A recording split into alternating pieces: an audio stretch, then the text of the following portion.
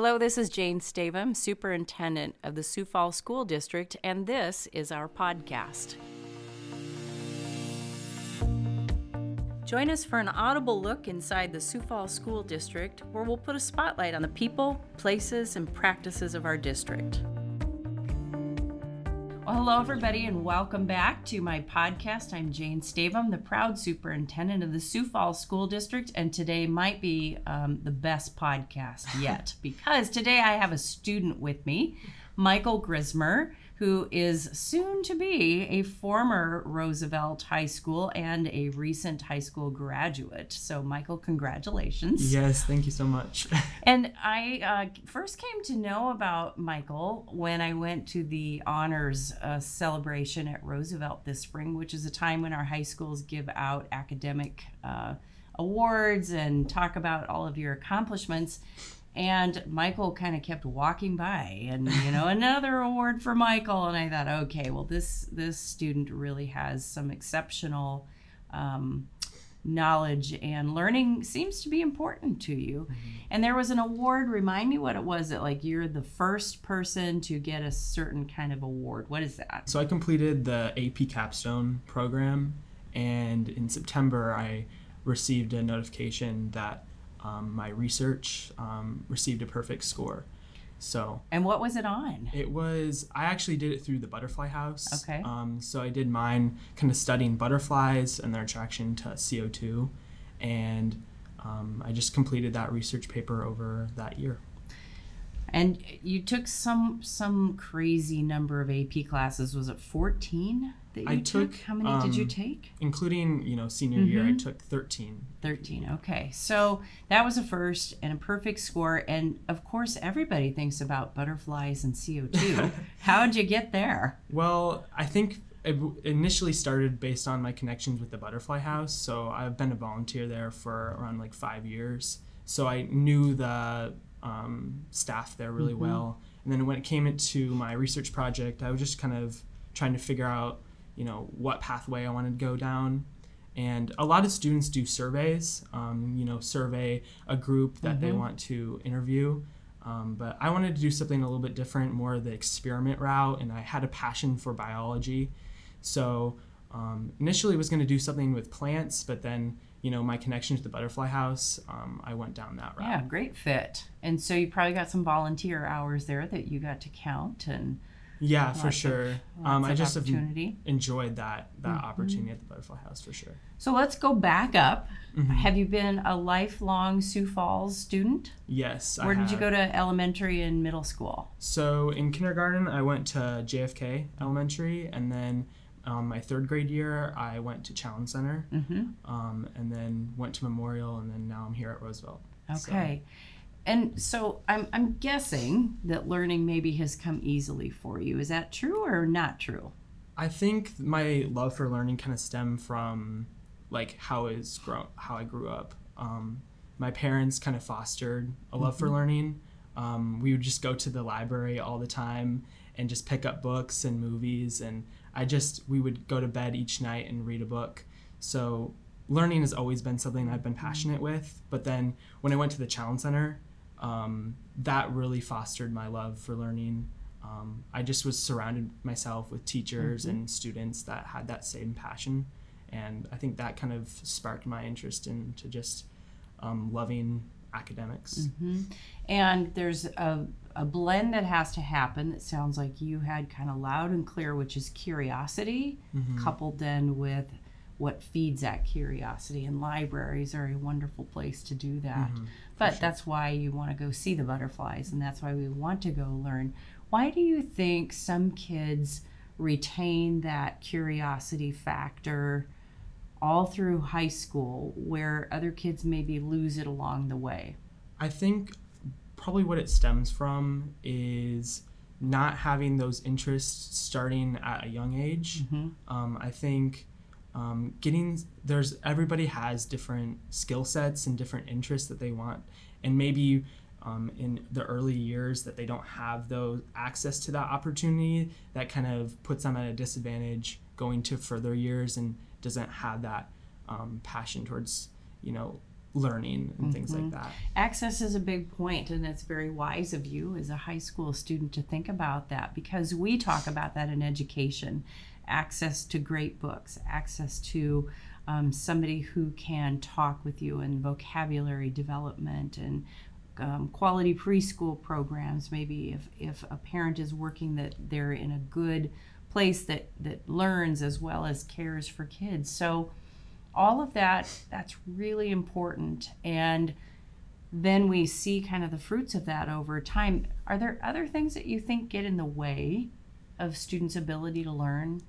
I think it definitely has an influence on, where you grew up, the factors that contribute to that. It even starts as simple as, going home hungry, programs such as that. But I think after school programs and that having access to a tutor, I think is one of the most fundamental things that can transform someone's education. I think programs starting at a young age where there's students that don't have access to a strong parental figure at home.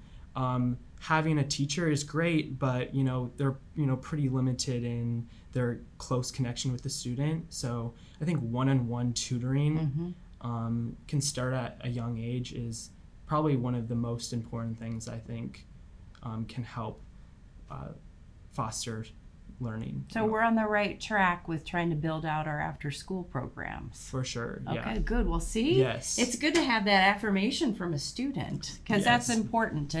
And part of our program development is around enrichment opportunities. So you get homework help, you get a snack, but then you also might get to play in the chess club, or you get to explore dance, or some of the things that kids love to do. And sometimes there's time during the school day, and then there's some times where you want to pursue it beyond that. Sure. What do you like to do when you're not studying? I think I have, definitely some of my passions are aviation. That's one of the things I want to go into in college. But another is plant care. I just love taking care of gardening, indoor plants. You're reminding me I'm trying to get my garden put in. I haven't done it yet. My tomato plants are staring at me. So aviation, did you take anything out at the Career Academy? Unfortunately, I tried to take a CT course, but it didn't fit well in my schedule. Yeah. So with those AP courses, that kind of takes up a lot, doesn't it? Well, we just have some brand new flight simulators out there. Yes, so I heard kids about coming that. after you will get to. And I have taken flying lessons along the way too, but I'm not finished, and I need to do that as well. So there's a couple of things that I want to know from a student your age.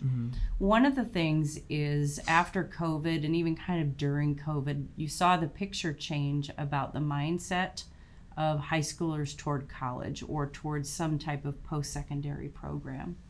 Some of that I think came from just the uncertainty. Some of it came from kids who were just maybe starting out in college, and then things kind of shut down, so your whole experience changed. You see enrollment that's dipped a little bit in higher ed, and it's hard for us as adults to envision what did life feel like if you were a kid when COVID kind of hit, and what does that do to your future picture of does it matter? Does it matter if you go to college? Should you spend the money? Right. How do you think kids are thinking and feeling about that now? Well, I would definitely say that my senior year kind of felt like the first real year of high school for me. Sophomore year and junior year coming off was extremely isolating, and that's coming from someone who had some already established groups. So, for students that didn't have those groups, I can't even believe how isolating that was. So I think that COVID pandemic is going to be one of the symptoms that we can't get rid of. But I think definitely, involvement in school is probably one of the things that can shape, a passion for, wanting to get involved. So is college worth it? I think it depends on what your career is. For me, I kind of wrestled with, should I go to college? College was definitely what I wanted to do. But, with, increasing expenses and things like that, I definitely wrestled with, what is the best pathway. But I think the most important thing is probably just creating those opportunities in high school, having a more career-oriented experience in high school, because we would compete we went to Louisville for nationals and debate, and there was actually high schools that were specifically designed for certain career oriented careers that they want to go into. So there's a whole school for business, a whole school for people that wanted to go into vet medicine. So just, I think those career oriented can be super influential, and definitely CTE can provide that for them. But I think there is a little bit of barrier knowing that you can't take, your whole course through CTE. No, we've talked about that. The accessibility piece is real, and it's a great opportunity and program, but if you have to travel or you have a tight schedule because of some other choices that you make with activities, it can be a difficult thing to get worked in. And so how do we make sure things are available back at your home high school? Maybe not the full thing, but an introductory piece. What about the money part of it? What do kids think about in terms of, looking at that financial picture? Is it worth having some level of debt? Is it, a payoff that still seems relevant? What do you think? I mean, for me, cost was probably the most important thing, just because I would be getting an education as well as flight costs. So Which for is me, not cheap. Yeah, it's not cheap at all. So cost was definitely the thing that drove me to where I chose. But I think it depends on, I think we need to better prepare students for those real life scenarios. Kind of, I know there's resources through counseling to talk about FAFSA scholarships. But I think if there was a way to implement that where every student was getting that standardized understanding of college, and I come from a place where my sister already went through the college process, and I had understanding about financial aid, but there's a lot of students who don't have that access. So some way to increase access where it's not more of just a meeting people can go to, but everyone is going to go through before they graduate. Yeah, we started something this year, and I hope it takes off even a little more next year, kind of an all-parent event at Washington where we had some more supports for language and different things. But it's good to hear that from you, because it's a daunting task to think about how you fund college. And there definitely is a barrier with students who maybe English is not their first language, and parents are maybe less connected with their school's information, and that's even a larger issue that definitely can be addressed. Is there are parents that might not have as much role in their students' lives. So I think that's really important. So I'm assuming with your academic achievements, you probably could have gone just about anywhere you wanted to go. And so you said cost was a factor. 100%. What else helped you make the choice? I would say just the opportunities that the college provided, the resources that they had specifically with aviation. So it was that career path that kind of took you where you're going to go? My experience was a little different because aviation is a pretty specific. There's not many colleges that provide that. It's kind of nice. It narrows it down a little, too. It makes it a little easier. I know a lot of kids really struggle with that. But it was a little difficult because my, choices were a little bit more narrow. So I had to kind of think about what's the best way I can get, scholarship money, financial aid, and things like that. What was the hardest class you took?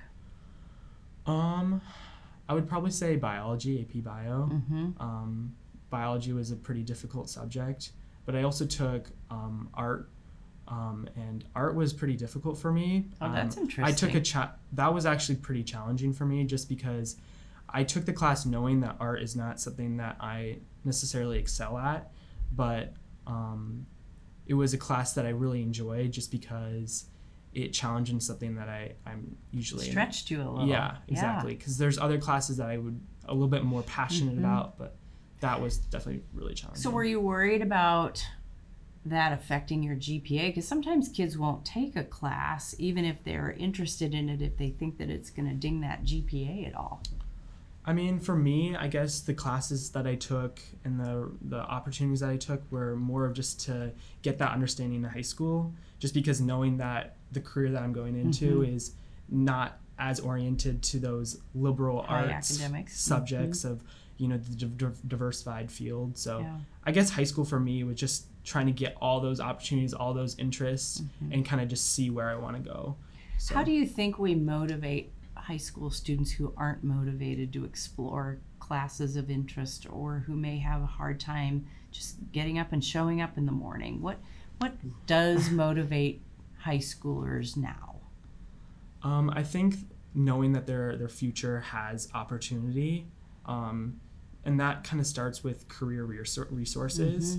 I think there may be students that don't feel like they have a certain pathway to college or a career, and I mean, I think that's been addressed, but I think that is something that can always be improved. Just opening up a plethora of just programs and connections through speakers and schools where they might see a speaker that is in a field and they might get inspired to go and towards that career. But again, I would probably go back to the point with tutoring. I honestly believe that like one-on-one tutoring, like Saturday school is just so important, because it can get people caught up and also gives you someone that you can have a mentor with. We think about it a lot, because when I see a student like you, and this is what I thought of the day that I saw you getting some of your awards, is how can we be sitting in one high school and exactly. You know, education right now is kind of in the crosshairs of political shots, because it's, you know, schools are failing. Well, when I look at you, I don't see a failure. And I think if you had classes available to you, you had opportunities available to you that you took, and you got help if you had a tutor, and you had friends with you, why is it in that same high school we can have such a range of experiences? And what do we do to keep, you know, cultivating, fostering those kids who might not have some of the supports they need? But yet, what defines failure of an institution and failure because of some things that are outside of our ability to control with some students? And how do we shore up as much as possible? But where's the limit for schools to intervene? Yeah, that's like the ultimate question. It is. It's like, because you take all the backgrounds from that are out of the control of teachers and staff members, and trying to, you know, get them all to an even playing field. But yeah, I think just opening opportunities and activities, even it doesn't have to be the most elite or the most selective opportunities, is anything really to important. Connect kids. Anything to connect kids. And I think if we can create a schedule or create classes that students are passionate about, I think that starts with creating classes maybe that are more specific or more career oriented, not through CTE, but through like a standard education, right? Such as like criminology or sociology or just all these different fields. That can be really good, because then that can branch into other opportunities such as at CTE. Yeah. All right, well, I want to get to a couple of other topics. Sure. Because I am very curious for someone like me who might have been in high school when there weren't cell phones, not to date myself, but if I wanted to write a paper or a research project, I had to go to the library and see what the most recent version of the encyclopedia set was, and go find that, which is probably hard to even wrap your head around from somebody in your generation. We've had a lot of controversy lately about social studies standards that were just adopted. The mindset is if we teach kids history well, they'll be great citizens. And that civics equates to good citizenry, which I don't disagree with. But if you think about history, it's a cumulative thing. From where you are in high school, from when I was in high school, there's 40 years that have passed, 45 years, if I'm honest, that have passed of really big things that happened in history that are far more relevant to you than maybe what the 50 years preceding my generation was. And that's different than math or language. It's not the cumulative effect in other subjects in the same way. All right, so you couple that with relevance of learning. What's the value of memorization? What should we be teaching in a classroom when you can pick up your phone and say, Siri, when did the Peloponnesian Wars occur? Or now we have Chat GPT and AI capabilities that are coming online. Is there going to be any need for schools Well, what I think with like the social studies standards is anything that is disproportionately challenged and not agreed upon by staff and teachers, I don't think should be implemented. I think when we should really look at the teachers and the educators that are implementing these standards. And I think there's just been a recent amount of things that have come up that are disproportionately not agreed upon by educators. And we definitely need to look at their voice. But I think the most important thing for social studies standards is preparing the next generation to fight new issues. Because again, as you mentioned, even though that kind of history, like U.S. history going back to, the 1700s is so vital and so important, I think that the biggest issues that we must address is social change and social movements so that the next generation knows about ways we can fight inequality we're seeing today. Mm-hmm. So focusing on the future and building skills as opposed to a heavy emphasis on what happened in the past. Exactly. And they go together. I mean, I think we can agree that we have to have some balance of both. But, you probably memorize the states and memorize some things for geography and memorize the years. You refer to the 1700s and you could say, basically, I know these things kind of happened in this particular time period. Is there going to be a need to memorize anything? I think this idea that like memorization and like specific dates and specific times, right? That I don't think has ever been super vital, because you look at all the subjects and Thank you. I can't remember half of what I did memorize. I still have to look it up. Well, those kinds of skills don't equip our next generation with anything, because frankly, a lot of students are gonna not remember that information. But I think what we must do is focus on events that have shaped America, because if we just neglect them, we forget, or try to almost cover up or whitewash those issues, is really problematic, because what we know is when we neglect the past, the future is not going to get any better. But I think addressing those social issues and social movements, even though they are the most difficult things to talk about, is the most critical thing. That's what I think, we should be learning in history, is those issues. And I think that, when I hear you talk about that and you just see kind of the way of society right now, it has shifted from becoming a past focused kind of a mindset to a very present and future focused mindset. And I saw that, a number of years ago when a number of students that I was working with in a particular group, you asked them what they wanted to be when they grow up, and they all wanted to start a nonprofit.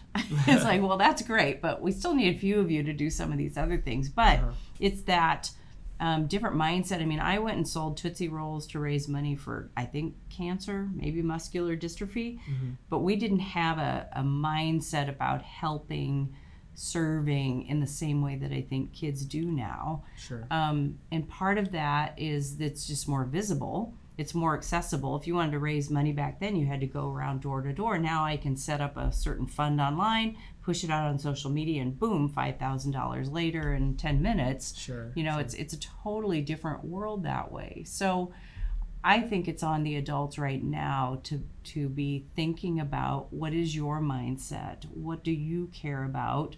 What do the emerging adults see for their future, and how do we equip you?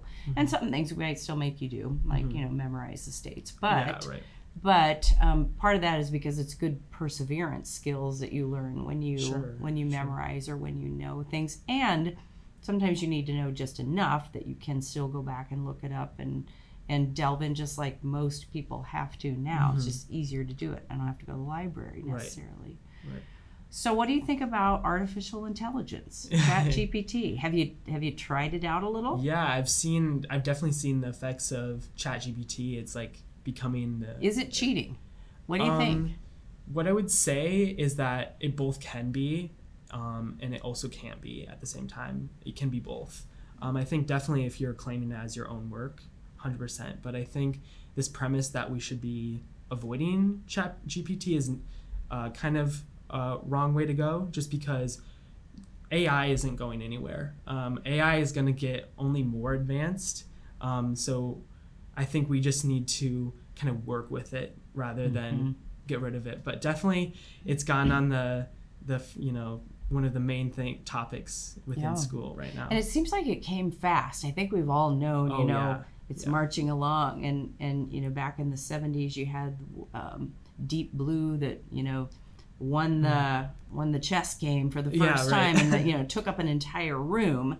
And now you have an app on your phone that can probably beat you at a chess game. But all of a sudden now it's like here, and it's this level of sophistication that I don't know if everybody saw coming. Yeah, and that's probably one of the most the topics that we have to address in like the future of education. That's probably one of the most forefront issues. Because what I think is AI is pretty scary, I think, to a lot of teachers, because it's can invalidate kind of the authenticity of education, because there's increasingly we see students that are claiming essays as their own work, which is very problematic because it's maybe demonstrating learning that doesn't exist. But I think we have to kind of adapt our education systems with the presence of AI. So how can we create classrooms that maybe, knowing that we don't have to write certain essays or certain paragraphs, how can we maybe shift it to discussion-based learning, or just using other resources and capabilities that humans have for education? I think of it as kind of the lazy river. You can walk against the current for a while, but eventually you better just get in your inner tube and float with it and enjoy the ride. Exactly. I don't know, but it is going to stay, I think, and it'll be interesting to see what the level of sophistication comes, because at the same time you have voice recognition, and you have I saw a guy on a video the other day who could sing in his voice, and then when he switched microphones, it was the learned voice of the commentator for the event, and when he sang, her voice came out, and you would never know the difference. A lot of deep fake things that can happen. That's deep fakes is definitely a thing that we must address in the future. Well, you sound like you've spent some time thinking about these things, and you said you were just talking about it with a teacher before you came over. Did you have a debate? Well, that's actually through my debate coach. Who won, or was it just a conversation? It was just a conversation. We were just talking about kind of like what the presence of, AI, because, we thought, how can we actually use this tool for, research and things like that, because it can help with certain things that can advance our research for sure. It speeds things up. Yeah. That's one thing that I have thought about. I've tried it out, and I've had it make me a menu, and I had it play with a paragraph that I just kind of wanted to see what it would spit out. I had it start a slide deck for me, and it saved me some time. For sure. I had to go back and fix and do my own work, but it built the bones of something that then I could fill in. Yeah. So you took debate. Do you use your mad debate skills with your parents? Do you sometimes put them into play? They probably would say They would agree, huh? Yeah, debate has been amazing experience. What other activities have you been involved in? I've done a few other like leadership positions. So I did student counselor throughout high school. I've also been very involved in Best Buddies. So good for you. Connects people together. That's definitely one of my favorite activities. And then I worked with some students at the high school to create a greenhouse club.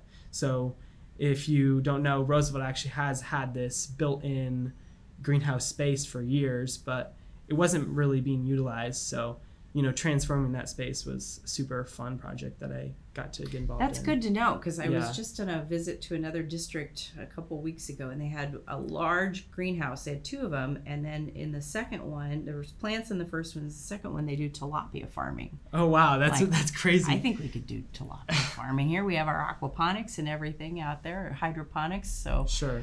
But good to know that you did that at your home school, because we talked about the value of that space and those activities and how do we do more of that. So good to know. I'll have to check that out. Yes, for sure. Well, exciting to think about you ending up your career with Sioux Falls School District. And I'm so proud of the work that you've done. It's really impressive, and we just congratulate you on that. If you had to give one piece of advice as you leave as a student to the students coming after you, what would you tell them? I would probably tell them, as far as in terms of high school, definitely start freshman year by getting almost over-involved. Get involved in things that you didn't want to do. When I was freshman year, I was almost kind of peer pressured to get involved in debate. I really didn't want to do it at first. But what I can tell you is that when you get a plethora of different activities, then you can kind of pick and choose which one you want. And then as you go on with high school, you can narrow it down to ones you really like. So yeah, get over-involved and then narrow down later, and you'll find what you want in high school. That's pretty good advice. A lot of wise thinking from a young man ready to launch into life. So I will look forward to seeing you at graduation. Yes. And thank you for spending some time with me, Yes, Michael. For sure. Thank you so much.